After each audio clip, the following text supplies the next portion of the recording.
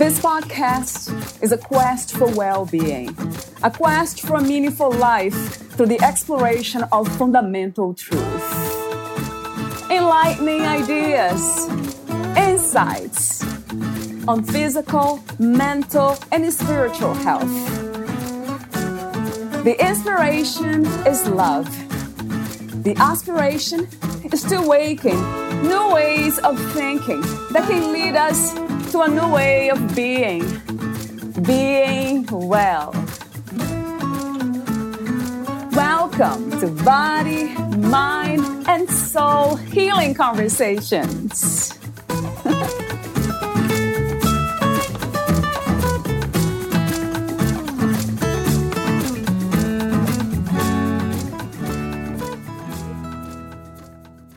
Let your children know they hold magic inside, the magic of love. We must teach our children to love themselves, not in terms of high self-esteem, but in genuinely valuing their bodies, thoughts, and emotions. We also must teach children to love others, for love can cast out fear. Teach your children to look into the eyes of others and see their humanity. To honestly look deeply into another's eyes is to see the light of God within them. When we can connect heart to heart, and the idea of separation and fear seems far-fetched. Valeria interviews Angela Lee.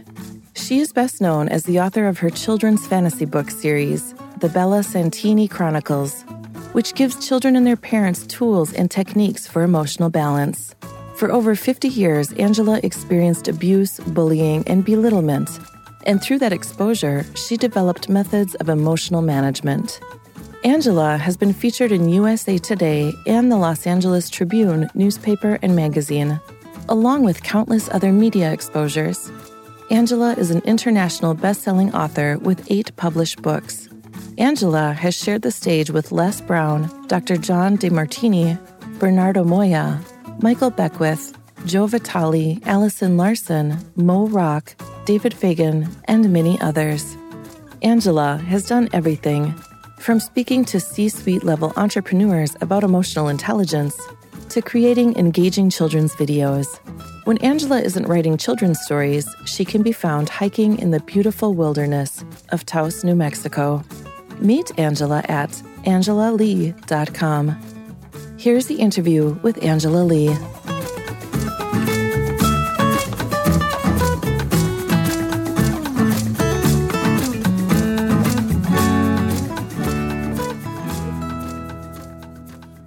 In your own words, who is Angela Lee?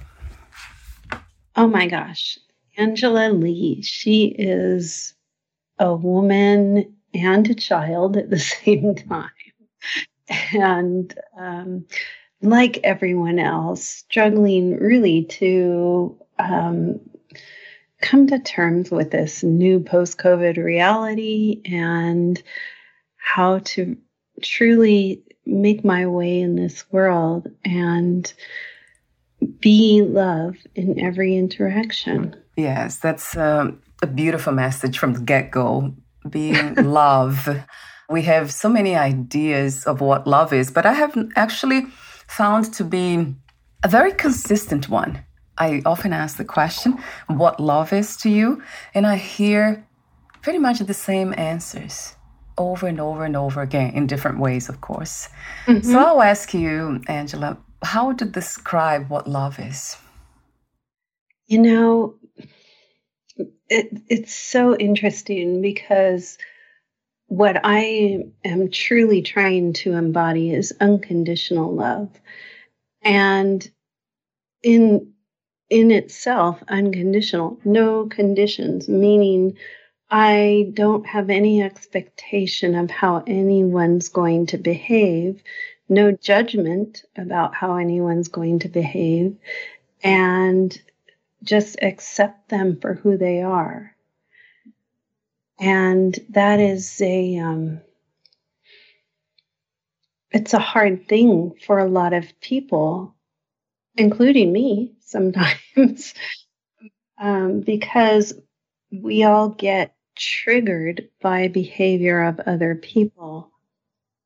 And what we often don't realize is that it is our reaction is revealing to us information. And that information is often really rooted in childhood injuries, childhood wounding.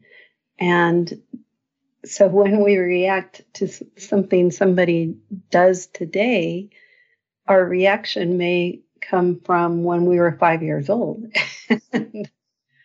Yeah. So with understanding your own emotions and understanding your emotional triggers can help you achieve a point of not being reactive. That's another insightful message and idea. And I would say practice, isn't it, Angela? Unconditional love, would you say that this is a practice or has to become a practice because we have not learned to unconditionally love as children? I would say yes. Many children are brought up with conditions. You're going to become a lawyer. I'm a lawyer. My father was a lawyer, and you're going to be a lawyer. And that is a box and a restriction placed on the child by the parent. And the child doesn't feel accepted for who they are in that kind of situation. Yeah, it sounds very sad, doesn't it? That this is because it sounds very basic to me, unconditional love, in the sense of being almost the key component for happiness, mental health, and everything else that's good, that can help human life to flourish. And then we often don't see that happening. It has been my case too, of course. And I say that with sadness too, of course. Yeah. Right. Well, we are all on a journey of discovery. We cannot look back on our past and even judge ourselves for what we did not know at that time.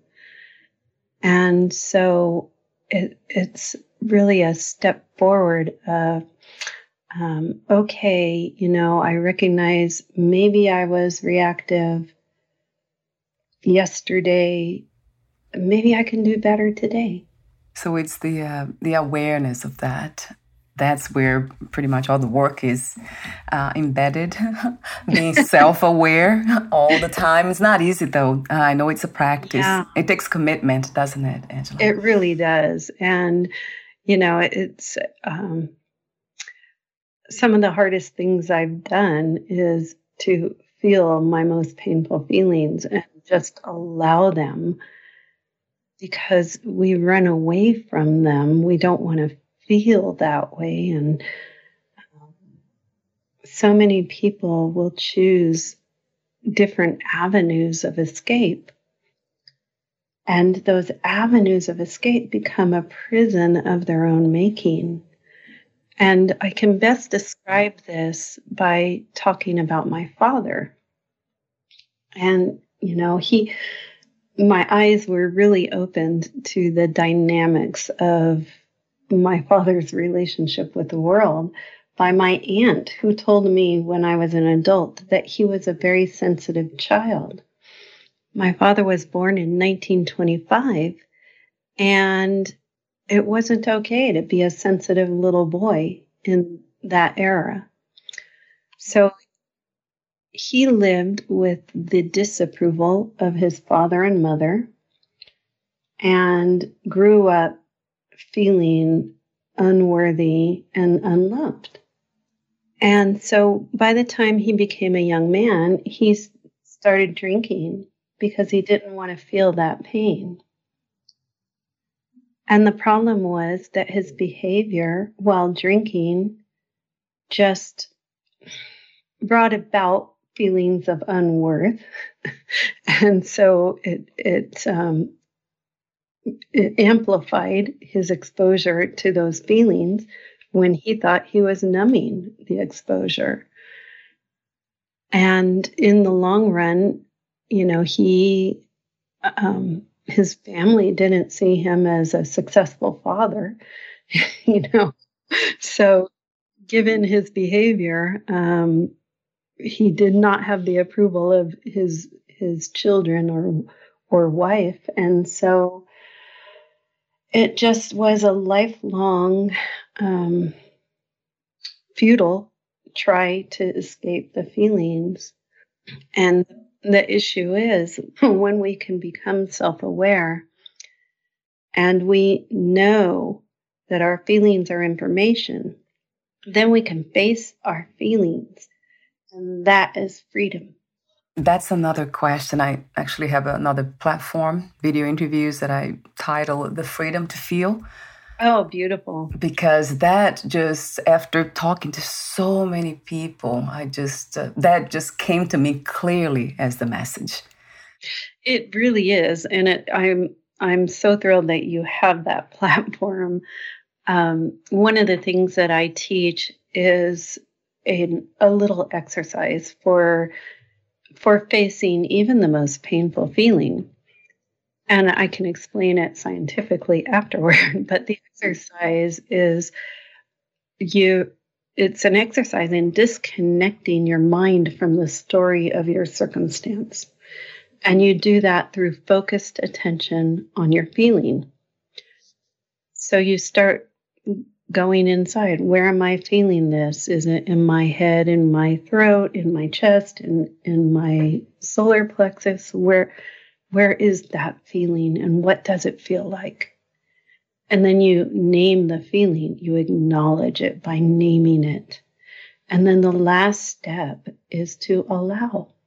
You give yourself permission to feel what you're feeling. And in doing that with focused attention, your mind isn't dwelling on the circumstance. And when I just wrote a article for Gravid Parenting magazine that I haven't sent in yet, but it's about the interconnection of the story of your circumstance and your feelings. And when they are overlapped and your story is informing your feelings, that prolongs your exposure to the sensation, that feeling. Would you call that emotions, Angela? Yeah, I would. And I would say that your emotions are magnetic and the story or the thoughts are electric. And so when you layer those two together, it's an electromagnetic charge, which is very strong. Right. And that's why it's so important to disconnect from the story and pay attention to the feelings. The science behind that is that the biochemistry of a feeling is about 90 seconds. And we think about grief or some of the more painful feelings that seem to go on for years. When we allow ourselves to experience that feeling without resistance, it will flow. And a minute or two later, you'll notice that the feeling is gone. We have that mountain of feeling from every time we resisted it, it stuck to us. And so it builds up into a mountain. When we actually allow it to flow, it just goes. I love that. And it resonates so true to me. So feelings, in a way, from what I understand, if I understand correctly, it's a physical kind of phenomena. It's happening in the body, right, Angela? And then emotions are psychological. They're just the interpretation of feelings. I don't know that I would make that distinction. I believe that feelings are like in the moment, but when we prolong it, it's an emotion. And when we prolong it, it's because we added the story. So it's kind of what you're saying. In a different way, yeah. That makes a lot of sense, right? I have noticed that too. So my question would be, but from my experience, some feelings, they last longer I know it seems like you just mentioned that has been scientific research that have been done and proven it's fast, actually, it goes quick. But I have experienced feelings that lasted much longer. And that's in the case of people who are grieving too. Yeah, and so have I. And a lot of that is really around whatever story we have about what happened. So the reason why it's prolonged is because there is a story. We are creating stories and attaching to those feelings. Yeah, and some of the stories we may have created at the age of 4. And that, like with my father, that story of I'm not enough because his dad didn't approve of his sensitivity, that story informed his whole life. And when we look at one of the ways to disengage from that story is to look at the circumstances. My grandfather's disapproval of my father said a lot about who my grandfather was and nothing about who my father was. And if my dad was able to see it from that perspective, he wouldn't have been driven by that feeling of not enough. Do we ever heal that hurt child? And do we ever, let's say, end that story that was created at that time? It is possible. Sometimes, I talked about that mountain of feelings. And so it sometimes you have to do exercises more than once in order to achieve the goal of letting that aspect go. That one of the favorite exercises that I talk about is to, when something is triggering you emotionally, you think about when was the first time you felt that way. So for me, my ex-husband used to yell at me a lot, and that would bring me right back to when I was 3 or 4 years old and my father was screaming at me. So once I figured that out, then I picture just in front of me my father in his drunken state screaming at 3-year-old me. And what I can realize in this situation is that I am a mirror. Little 3-year-old me was a mirror for my father. Everything he was saying to me, he was really meaning about himself. And with that understanding, I can say that, even without that understanding, I could look at this situation. I can say, oh my gosh, here's a drunken 40-something-year-old male screaming at a little girl. Everything he's saying is a picture of who he is in that moment, and it doesn't say anything about the little girl. And when you can do that, you can go into that scene now as the adult you. You can pick up that little girl you, and you can tell her the truth of the situation. And that's a very powerful way to undo and let go of something an adult in authority said to you when you were little. Because when you're little, you think those people know everything. And so they must be telling the truth. But when you're an adult, you can see the real truth about the situation. So that little girl in me and you, it's still alive. It's still here. Oh, very much. And listening. And listening.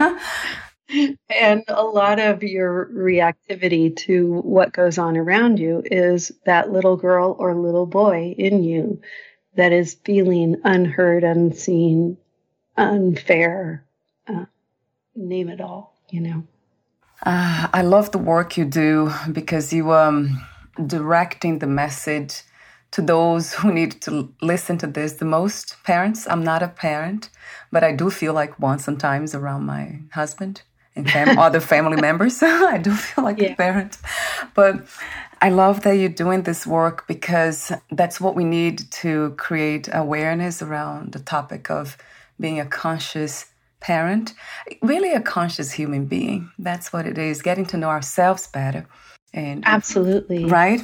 Yeah. Asking more questions to ourselves when these situations arise, these feelings, these emotions, and they seem to be getting out of control. And a lot of us, unfortunately, kind of try to escape them. That's what we talked earlier about, trying to escape those heavy feelings. Yeah.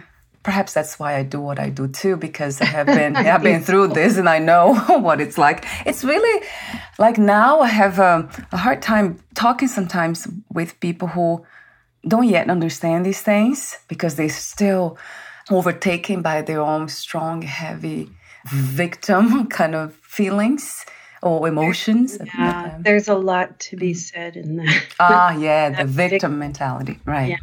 I remember I was living in England and I was leading a guided meditation, and I talked about what is called the victim triangle, and that is victim, persecutor, and a rescuer. And a lot of people really take umbrage at the fact that the rescuer is put into that triangle. But when you look at it from the perspective of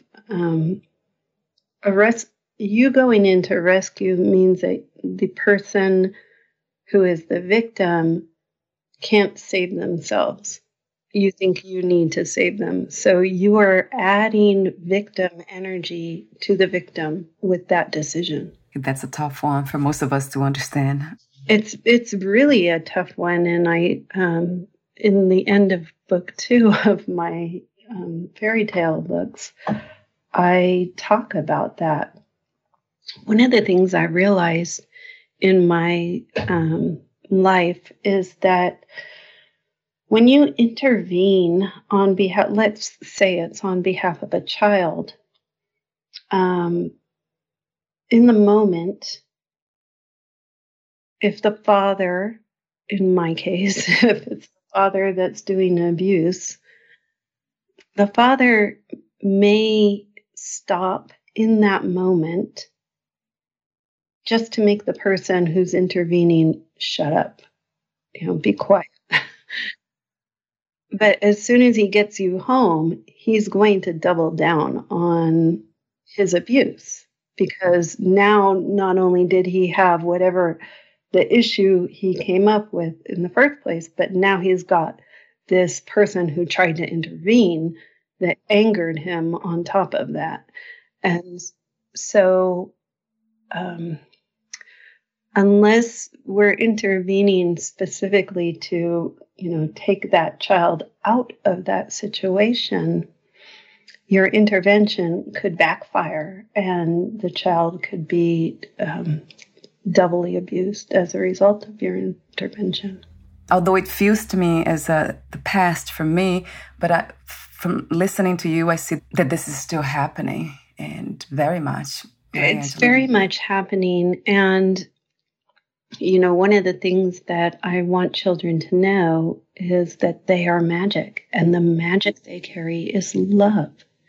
When people see a situation where someone is being abused, I believe that the true intervention is to send love to the victim and the persecutor in the hopes that they both choose love in that situation.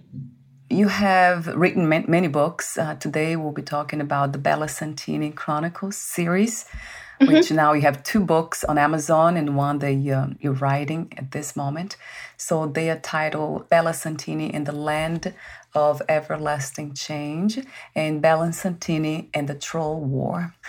What was the main inspiration to write these books, and why children's book? It's kind of funny. I knew even 10 years ago that I was meant to write a book, and I just had no idea what I was going to write about. And then one day, my friend's daughter, who was 9 years old at the time, I thought, you know what, I'm going to just write a little story to entertain her. And her name is Isabella, so I named the character Bella. And I started writing this story, but it just grew and it grew and it grew. And when I got to the end of the second book, I realized that some of the situations that the characters were dealing with were kind of allegories to what happened in my life. In the second book, there are these wraiths that they're an allegory for energy vampires, the kind of people who suck you dry from any interaction you have. And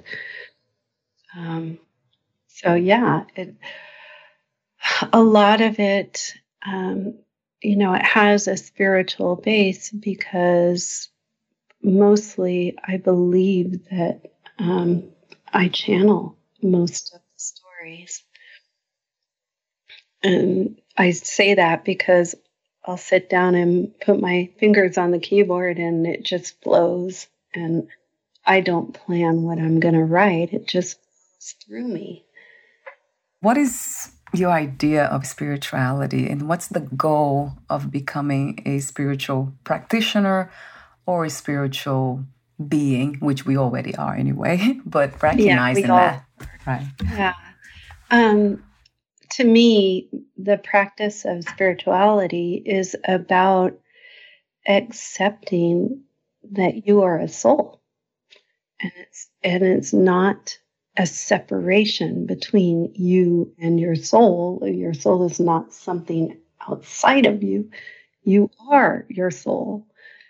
And understanding that every soul is connected, and every soul is connected to God. And so you have this direct connection to God if you allow yourself to see yourself in your wholeness as a soul. Yeah, you see, that's really a very direct message and recognition, realization that would change everything. It would, yeah. Right? For all of us. If your children can understand that and really make it a lifestyle as a practice, of course. I know a lot of times we think that there is a destination for the realization. I think it is a destination in a way, isn't it, Angela? Realizing that. Coming to the full understanding of who you are is a destination, but really it's the journey that matters. The embodiment of that truth, it's a different story in the sense of living the human experience on a day-to-day basis.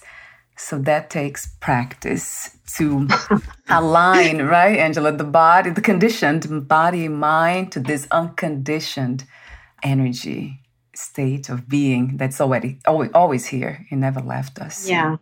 And that's the hard part for everyone, including me, to, just accept that it is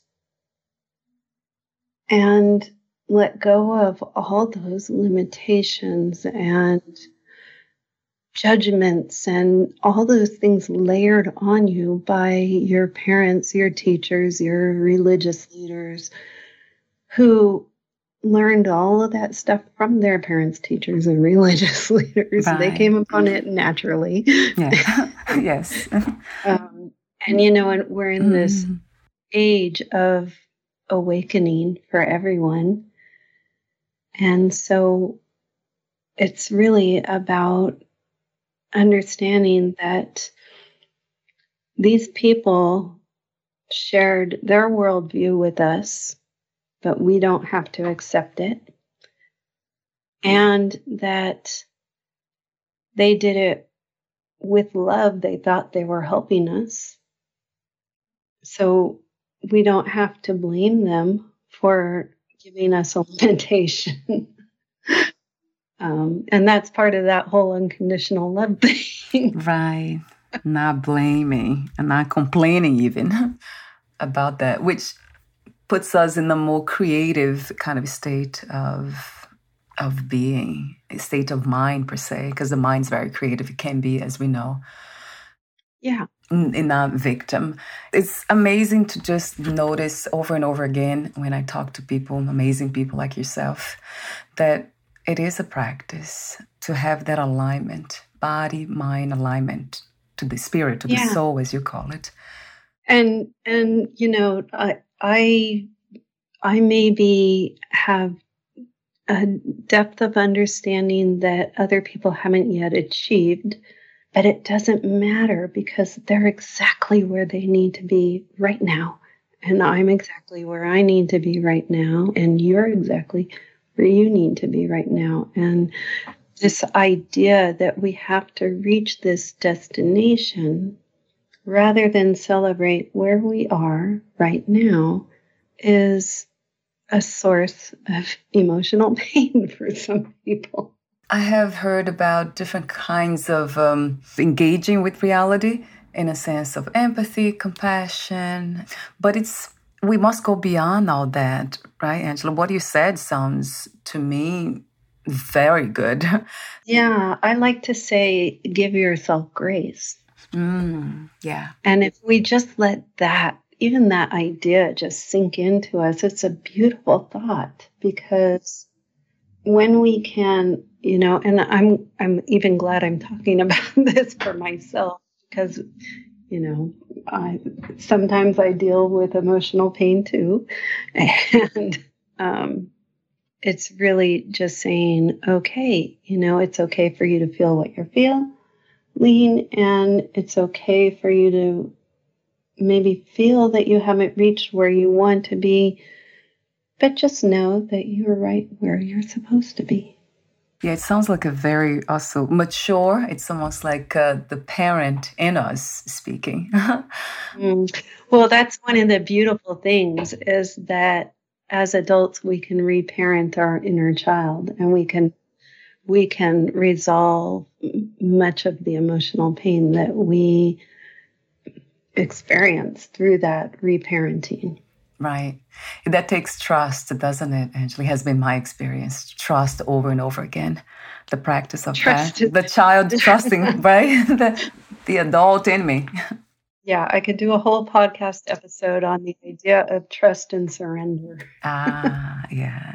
What a beautiful topic, too. If we can just do that. All parts of ourselves, trust that the higher self, as it has been said, God, the divine. Has been my practice. Yeah, we have access to that divine knowledge when we trust that we are our soul. And it can be as easy as that, and it's, oh gosh, so difficult. Yeah, it sounds very simple because it's right here. It is who we are. It's the foundation of all this, or perhaps not even the foundation, is where all this is happening. It's in that space of unconditional love. That's why all this is happening, which we call life, right? The good and the bad and all the opposites. There's this duality, because it is unconditional. It doesn't mind that all this happens, which is incredible to think that when we think about it. When we think about it from our soul's experience, an experience is an experience. It's not judged. Yes. Right. That's it. We as human add that judgment. Yes, right. So is that what we call ego? Because I have heard so much, the false self that judges. What part of us judges? Yeah, and you know, ego is something that gets a very bad rap. And it's, you know, ego is the part of us that tries to keep things the way they are because it believes that we are safe in those circumstances. So ego tries to keep us from expansion. But rather than try and resist your ego, if you just wrap your ego in love and say, hey, I love that you want to keep me safe, but I want to go over here. I want to expand, and I'm bringing you with me. What happens to the ego? Do you have an idea? I would love to hear from you a description of that. When it trusts the divine self, how does it merge? How do we integrate that? What is its purpose, the ego's purpose per se? Well, and really, I think the total answer to that question is about accepting all parts of yourself. And that is true self-love. When you can say, there's this piece of me. For me, it was anger, because my father was angry and I did not accept that I could be angry. I wasn't going to be that person. And so for me, the angry part of me was the shadow side that I'd never acknowledged, never wanted to see, and I judged in everyone else. And so it's more than ego. It's like accepting every human experience and every human emotion, and just saying, you know what, all of this makes who I am. It's wonderful news that we have that within us, as a powerful tool to see all parts, accept them as they are, shed some light in the sense of compassion and empathy, and stay with it. Yeah, I like what you said, because when you shine light on the shadow side of you, when you shine the light of your love on the shadow side of you, there is no shadow, it's only light.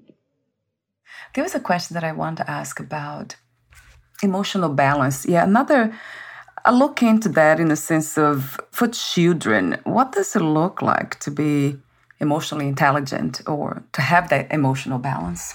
It's really about being self-aware, understanding the root of where those emotions are, why they are there, and knowing that with the tools available, you can deal with everything. And so that's what emotional balance is. You're not pushed off balance by your emotion, because you have the tools for dealing with it. And I don't like the idea of managing emotions. I believe you allow emotions and manage your thoughts and feelings and your thoughts. Yeah. Manage the thoughts instead. That's another beautiful message. Yeah, that resonates true. What is the age to become self-aware, emotionally intelligent, and balanced? Is there an age to start with this work? Well, I started at 50. So I would say that young children are already in touch with their soul. And young children have access to that divine. But it's when they are layered with the thoughts and perspectives and expectations that begins the veil that disconnects them from themselves. And so, my books are written for ages 8 to 12, but I've had many an adult read them and say, boy, I wish I knew this one. Yes, that's what I said. Yes. But I truly believe that a parent can read my books to a younger child, and even though, they won't truly grasp some of the concepts, it's planting a seed. And that seed can grow over time. And so, I'm toying with the idea of doing picture books too. So, yeah, I love that too. I love the illustrations. It makes me relax. There's something about, it makes everything light. The topics, the themes in your books, they are very important and they're very serious in a way, but because of the presentation, it makes it more fun and light just to look at the pictures, and it makes a big difference. I love that you did that. You can sit a child down and you can tell them to do box breathing. You can tell them how to shift a perspective. But that's an adult talking to a child, and some of it's going to get lost in translation. When you're reading a story, it allows it to come alive. And in that story, children can see themselves doing this. So instead of being instructed to do it, they're given a gift of an idea that is their own, that they could do this. You said something very beautiful now about just a few seconds ago about children. They don't need that in a way. They don't need to practice emotional intelligence or emotional balance if they would stay the way they were born, because they are already perfect as they are. But it's inevitable that even if we have great parents, that the interaction and the engagement with the world will make these tools necessary. Right, Angela? Yeah. And I do want to say, my son was colicky when he was born, and he cried, from 3 months old until probably 6 months old. But it's not necessarily the fault of the parent. Mm-hmm. And I don't want to give that idea that it's the fault of the parents for bringing this veil on their children. It's all of society. It's the world that we live in. And even, some of the children born now are so emotionally sensitive because they are tuned in to higher realms. And it's hard for them to deal with the density of what reality, 3D reality here on Earth. And so what my books are meant to do is help these children remember who they are, and that their souls chose to come here because they have a gift for the world. So I want to mention some of the sections in your book that caught my attention. I love the sections you outline a parent's promise to a child and a child's promise to you. That was beautiful. It is beautiful. And you always begin and end with unconditional love. Mm-hmm. That's what I noticed too immediately. Resonates just right away. You have a poem there, Faye Rules for Parenting. That's Khalil Gibran. Beautiful. I know. I was like mesmerized by it. Your children are not your children. They are the sons and daughters of life's longing for itself. That's how it begins. That stopped me. Even that one statement just sends chills through me, because when we think about it, life's longing for itself. This is the creation of a baby is not about us creating a mini me. It's about life longing for itself and the longing for the experience of itself. And what a challenging and amazing experience that must be. I'm not a mother, so I'm just kind of contemplating your experience as a mother and all the mothers out there. Wow, it takes wisdom, doesn't it? Deep wisdom to understand this. Well, and it also takes grace. Yes, I love that word. I do too. And, it's like, I didn't know these things when I was raising my children. And so, I was just like every other mom, doing the best I could and making mistakes. And every once in a while, some really angelic wisdom would come through me. And so in those moments where we are connected and we're receiving that deep wisdom, and other times we're not. And, it's about forgiving yourself for not knowing what you didn't know. That's a beautiful starting point. In the path of healing, as we know, it's not one that ends easily. It seems like it keeps going. We are constantly healing, right? And there's so many layers too.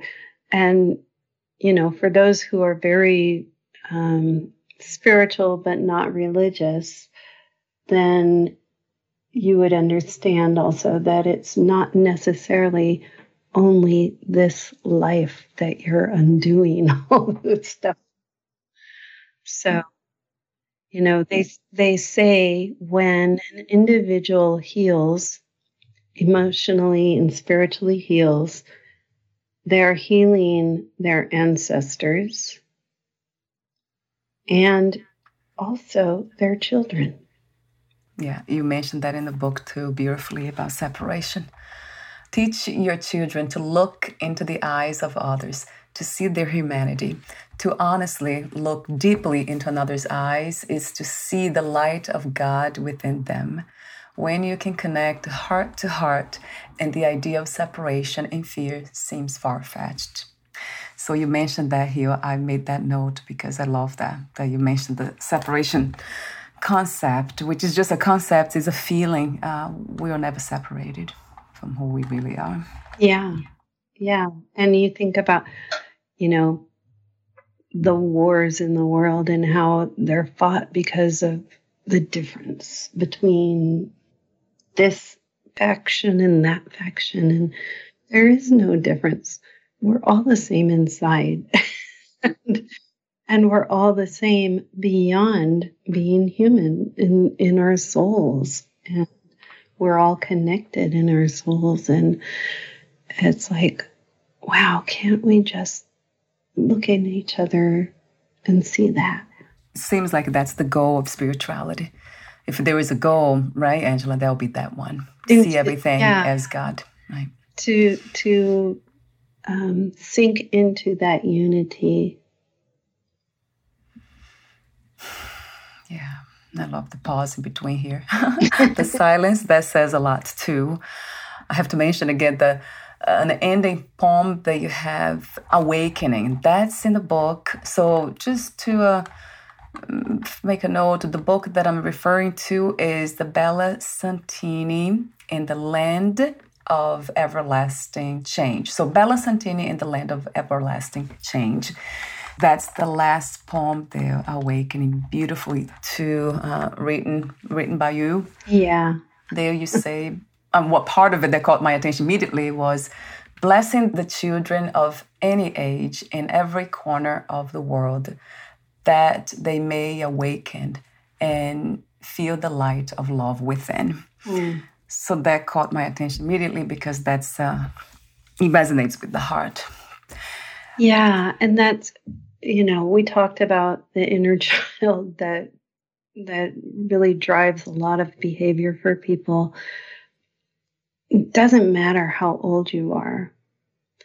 There are angels and there are fairies raining love onto you, and they just want you to awaken to your own beingness, to your own greatness as a soul. So that's the another powerful, comforting message that we all have our guides and angels, the fairies, as you speak of, around us. So that it feels very comforting to hear that.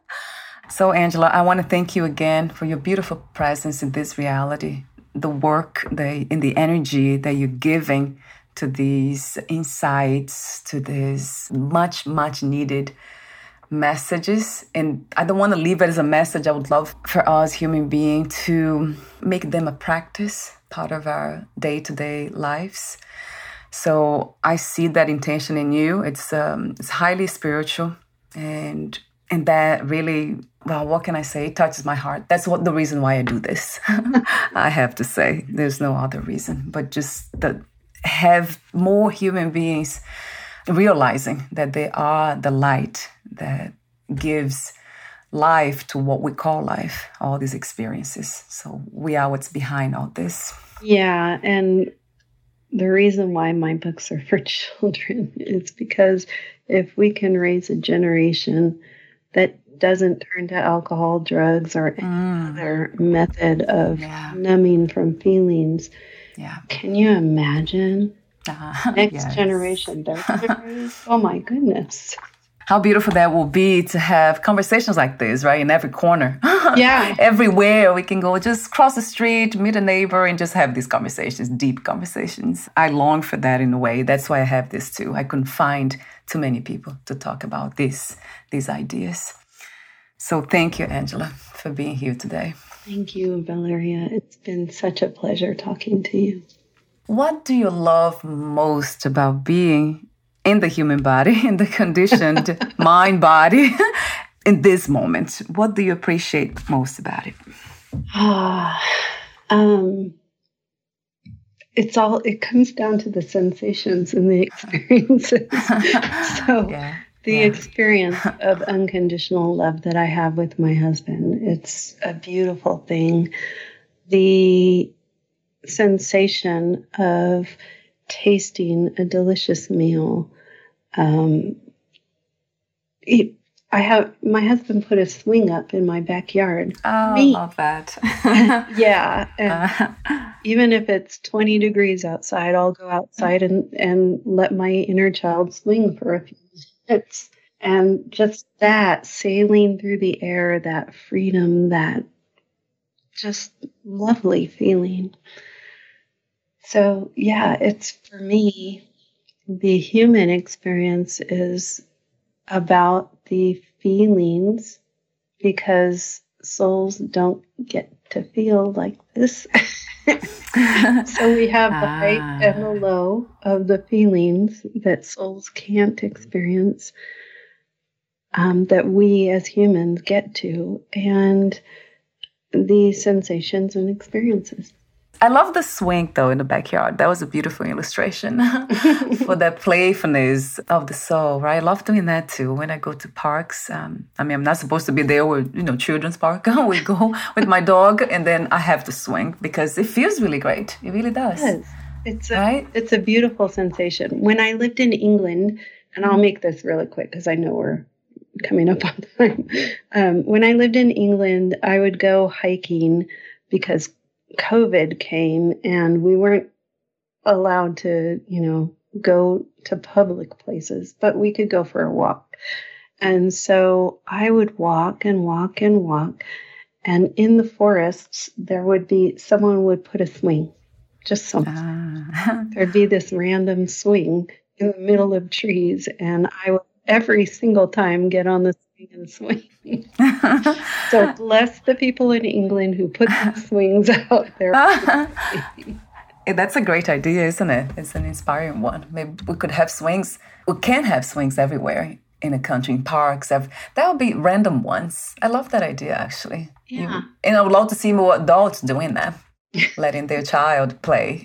Go out for play. Dogs are a great example. I know. So I want to thank you again for your presence. And before we say goodbye for today, where can we find more information about you, your books, products, and future projects, Angela? So my website, angelalegh.com, it's ANGELALEGH.com, has access to the Parents Promise website. It's got access to the Bella Santini books and a little bit more about me. And I'm putting together a online course that will be teaching really more the concepts of the Parents Promise and how to giving the parents the tools they need so that they can teach their children. Yes, beautiful. I'll have the link on your podcast profile as well. Thank you so much again, Angela, and we'll talk soon. Thank you. Bye for now. Bye-bye. Bye.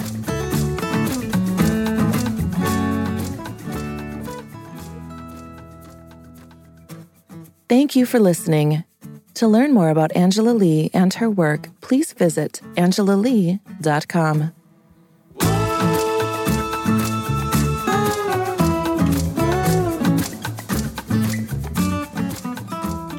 To learn more about this podcast, please visit fitforjoy.org/podcast. Thank you again for listening, and bye for now.